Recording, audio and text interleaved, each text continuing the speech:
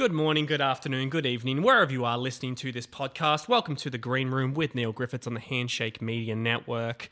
This week's episode is a goodie because I am joined by a man called Taylor Hawkins. You may know him from a small emerging band called the Foo Fighters. You may have heard their music once or twice in the last 20 or so years.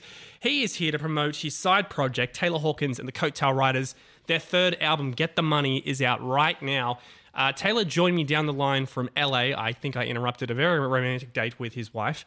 And he's also very sick, so you may hear him blowing his nose. We call it podcast snot gold. Taylor's words, not mine. On this episode, we talk about the album, of course, where he worked with people like Queen drummer Roger Taylor, Duff McKagan, some random guy called Dave Grohl. And we also talk about the future of Foo Fighters. An album is on the way. The guys are very hard at work. So yeah, this is my chat with Taylor. Check it out. Taylor, you're on the beach right now. How are you feeling, my friend? Well, I feel okay. I actually have a cold, unfortunately. I'm not really on the beach per se. I'm at a little restaurant with my wife, and I'm just looking out at the waves. I went outside so I don't bug people while I, talk on the phone. I have a cold / sinus infection. Might be able to hear it in my nose. I can hear it a little bit, but I feel like I'm interrupting a very romantic date with your wife on a beach, so I apologize. No. No, we're married with 3 children. We're fine. We're just going over details of life, Oh, good. Should we do this? Should we go there? What time do you want to do that? Blah, blah, blah, blah, I guess we'll take this as a nice break. The mundanity. Thank you so much. Exactly. Thank you so much for coming on the show. Really appreciate your time. The album, of course, Get the Money, is out right now. It's got a lot of very big names on this. People like Roger Taylor, Duff McKagan of Guns N' Roses, some random guy called Dave Grohl. I heard that you were desperate to get Olivia Newton-John on this album. Is that true? I was. I was indeed. How and why? Indeed. Are you a big Grease fan, a Xanadu? No, I'm a huge fan of her voice. She's like one of my favorite voices of all time. I love her voice. I was in love with her when I was a kid. Absolutely in love with her when I was a kid. Watching Grease and watching Xanadu and, the videos for A Little More Love and all that stuff. I love her voice. I love those records. I even loved her country stuff when I was really young. So, yeah, I was dying to get on a record, but I don't know, it just didn't work out. But, can't have it all, can you? Whenever I ask someone like that, I kind of generally figure they're going to say no, because who am I? I mean, I'm the drummer of the Foo Fighters, not Dave. I'm not like, the drummer in the Foo Fighters making a side project record. Olivia Newton-John, you want to be on it? I was like, no, thank you. I wonder if she even found out about it. I'm thinking maybe her management just went, let's skip this one. Is it true as well, the album Get the Money was inspired, or the title, was inspired by a conversation you had with Joe Walsh of the Eagles? It was. No, yes, you are right. You are correct indeed. I was, we were on the road, and I was beat up, tired from show after show, and I've seen a few shows all in their home. We were pretty much halfway through a pretty, an American tour, and I didn't feel like I was playing great, and I was kind of not having a hard time sleeping, and I was feeling like crap. And I called Joe, and I was, it was kind of having a little pity party, if you will. And I called him, and I told him, I said, I don't know if I want to do this forever, Joe, Maybe I don't want to do this forever, Maybe I don't want to do it. And he said, shut the fuck up, man. You know how lucky you are to be doing this. Every once in a while, you need to be reminded of stuff like that, That's like that with anything in life, It's like you kind of like go into that sort of pity zone, if you will. Especially, I have the life of Riley, I have such a blessed life. So, I'm going to blow my nose really quick. Hold on. No, it's fine. That was disgusting. That was a mighty sneeze. I know, a mighty blow. Well, I have 3 kids. I have 3 kids, so there's always something going around the house. You know what I mean? I mean, I was going to say, because I know that, again, you said you were drained on that particular tour, so it's pretty interesting. Foo Fighters are obviously out of the tour cycle for the minute, but you're now hard at work promoting a new solo album. So is it a matter of the grind, kind of, you get over the grind, or is it a matter of it's just a particular time and frame of mind, but you're always going to be working? I think, well, making a record, it's not really a solo record, actually. I had a lot of help from Chris Chaney and Brent Wood. They were kind of the basic band, being those two are the basic band that are pretty much on every track, but then the other folks are, and all the helpers, Joe Walsh to Chrissy Hine to Dave to Duff to Roger Taylor, all kind of guest interlopers. And making a record with my friends in my house, I have a little guest house that I've turned into a home studio. That's a pleasure. That there's just so low pressure involved, just really, for the most part, making it for fun. And if that turns out decent, which I think that's what really did, then it's just like it's fun. It's just fun. It really is. It's like a vacation because Foo Fighters we all feed our kids playing with the Foo Fighters. We have a crew of 150 or whatever. I mean, there's pressure every time we play a show. On my back, I feel like, on Dave's back, every time we make a record, Dave's trying to reignite the whole thing a little bit, see if we can write another radio hit and an interesting record that will go interest people. Whenever I make a record, it's like, well, nobody really gives a shit anyways. So if I do it and it turns out good, it's great. If I do it, and however it turns out, it's just,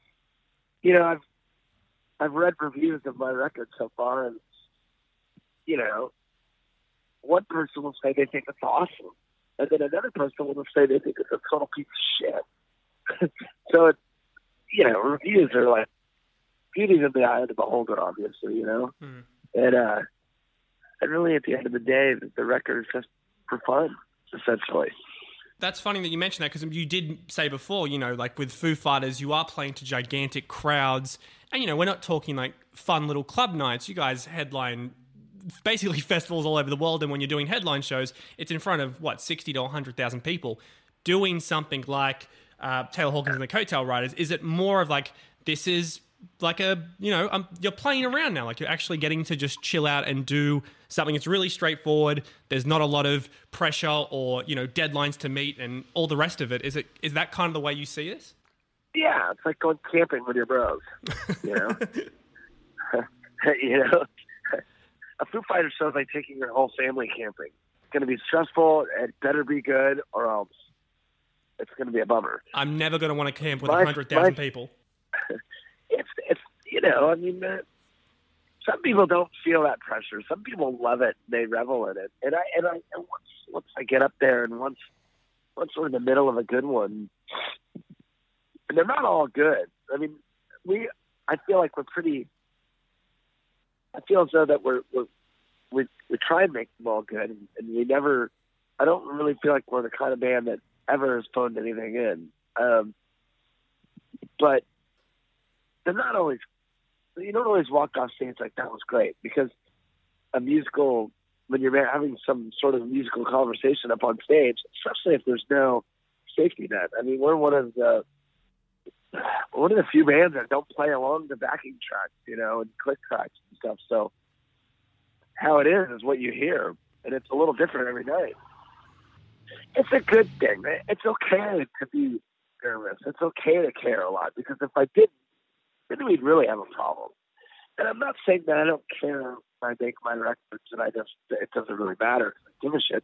I care, but it's sort of a selfish sort of care, It's just like, I'm really only trying to impress myself at the end of the day. But then you read reviews and you ask people if they like it. If people like it, you kind of have a proud feeling. And if some reviewer says that it stinks, then you kind of want to knock on the door and smack them upside the head. Fuck you. This is my baby. You're just making fun of, you know. But it's 2019, Taylor. You tweet them. You tweeted them like a grown-up. I don't do it. I don't do it. Thank God, I don't do it. I don't even know. I don't have one. I don't have a Twitter account. I don't have anything. I have an Instagram. Yeah. Do you prefer it that way? I mean, I do, but I don't. You know, I don't run it. I don't know how to even do it. Mm. I feel like I'm too old for it. No, don't say that. Okay, yeah. I mean, obviously, like, you know, you have to do it. It's part of like any business now. You know, you have to have a online presence and social media and all that stuff. But I'm still sort of old school that way. I'm still sort of like, I don't give a fuck. I'm not going to take a picture of what I have for lunch every day and Instagram it to everyone. What are you having for lunch, actually? This is very important. What are you having for lunch right now? I just feel like it's not really that important what you're having for lunch. You know, I also feel like there's a lot of mystery missing in this world now because everyone knows what you're fucking doing all the time. And I long for those days. I mean, I know the world's changed. It just has. It's just the way it is. But, like, I do long for the, you know, we didn't know what the police were doing every single day of their life back in 1981, you know. We knew that maybe they were on tour down in Australia or whatever, and maybe you got a magazine and you found out what they were doing, you know, a couple interviews. But nowadays, you know, you can get on your favorite superstar's account, you know, see where they are, what they had for lunch, what kind of hike they went on that day, you know, what they into that day, whatever, you know. I love it, though, because you still know how to make a headline, because I mean, you just type in Foo Fighters or Taylor Hawkins in Google, and this week alone, it's you were almost in Guns N' Roses, fuck Noel Gallagher, I know, we ruined Chili Peppers' gigs. Guns N' Roses. I know. Well, you know how it is. I mean, the Guns N' Roses thing was funny because the guy asked me, had you ever been poached or had someone ever tried to poach you from the Foo Fighters? And I said, no, not really. Then I remembered, and he actually got the timeline wrong. It wasn't a Nothing Left to Lose tour. It was right when I first joined the band. Literally 1997. I was in London on one of our first trips as the Foo Fighters, and I got a call from my mom back at home and said that Guns N' Roses management was looking for me if I would be interested in trying out for the Guns N' Roses. Who knows if it was even Axl? You know what I mean? Who knows? And that was at that point when Axl was still putting together sort of a trippy version of the Guns N' Roses. I'm really glad that he has stuff and flashback. And I think that, and me and my wife went and saw him last year. And it was really fun. And yeah, but of course, the headline says Taylor Hawkins of the Foo Fighters refuses to join Guns N' Roses. It wasn't really like that. I never really got asked. Yeah, but I did get an inquiry for a tryout, but you know, it's clickbait, you know. Totally. With the climate right now, like you mentioned, Guns N' Roses are back together. Rage Against the Machine just announced they're back together. Is there like a resurgence of rock that seems to be happening? Well, old rock. Yeah. I mean, I think I'm really glad that Rage is getting back together because it's at a good time, definitely politically in America. But also because I'm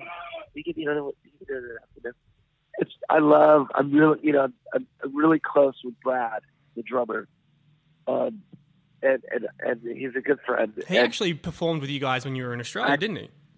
Yeah. He did actually because he was on tour with Smashing Pumpkins. Yeah, but he's a good friend, and you know, I've always said that having Rage Against the Machine sitting in the garage is like having, you know, the best Lamborghini in the world is sitting in the garage. It's like you got to go out and drive that thing every once in a while. And I just found out again about the Rage reunion last week, and I texted him. I go, "Is it true? Are you guys getting back together?" He said, "Yep, sure is." And I just went, "Oh, dude, I'm so happy."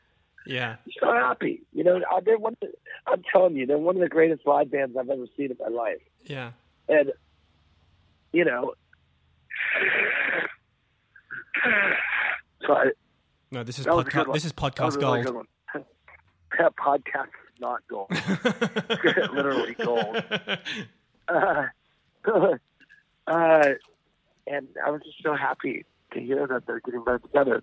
I don't know if it's a resurgence of rock, but I think if you have a back catalog and you're a good live band, then you're in good business right now. You know, I mean, Guns N' Roses can go play forever now. You know, Liam Gallagher can go out and play Oasis songs forever and do great. And Rage Against the Machine can get back together. So many people put, you know, this thing about on integrity, but like, why isn't it okay if you're a good band to just go play, even if you don't have any new hits? It's still thrilling and entertaining. I mean, until it just gets really bad, you know. But I think there's a way of maintaining it. I mean, I look at the Stones now, and they're still fucking great. I mean, if the Stones were playing in L.A. tonight, I would be there. Yeah, I would fucking be there because Mick Jagger's still got the energy. Charlie Watts still has the backbeat. Keith Richards is still up there hitting those chords, and Roddy Wood's still sitting there playing the Chuck Berry licks, and it's still great. You have that Still same great, mindset with you Foo know? Fighters, don't you? Like, I know you said before, like, you don't see you guys ever retiring until it gets to a point where you guys physically can't anymore. I don't know when that point's going to come because, you know, obviously our music includes, like, it takes a bit of physicality on everyone's part. Dave's included, you know? I mean, will he be able to scream Monkey Wrench when he's 65 years old? I don't know. I don't know. I really don't know. But maybe we'll kind of like do the acoustic tour from there on out. Remember the acoustic tour? Dave had a throne for when he had the broken leg. Maybe you can all be in a wheelchair and keep playing, as long as you're still playing. You know, we won't quit. I don't really use, you know, we're not going to break up from a row. I don't imagine ever, you know. The only thing that would break us up is if Dave just decided one day, like, I just don't want to do this anymore. I know you guys are celebrating your 25th anniversary next year, and there's talk of a new album. Do we know how far along that is? Like, do you guys have a release date in mind? No, it's so far off from that still. We're just sort of in the sort of planning fetal stages. I can't really divulge too much, and I don't really know too much because they don't really tell me that much. I got the biggest mouth in the band, as you can see from all those stupid headlines that you're reading. Yeah. I mean, if you want to make another stupid headline right now, like Foo Fighters out 1st of January. I don't really have anything to say. I know we're going to be busy next year. So you'll be seeing us. Well, Taylor, thank you so much for coming by, man. I really appreciate it. Go back to your date or go to bed, either one. Pleasure. But I really appreciate it, dude. And we hope to see you back in Australia soon. I'm going to keep blowing my nose. Sorry for the golden thoughts now. Nah, I can make an episode out of this. It's going to work great. Thank you so much, Taylor, man. Appreciate it again. Awesome, bro. Thank you to Taylor for joining the show, and thank you for listening to this week's episode of The Green Room with Neil Griffiths. If you like what you hear, check out the Handshake Media Network on Spotify, Apple Podcasts, or SoundCloud, and check out some of the other shows, including Matter of Faction and Two Truths and a Lie, which actually this week is joined by Creed Bratton, as in Creed Bratton from The Office. Yeah, that Creed. So check that out on Handshake Media Network, and we'll see you all next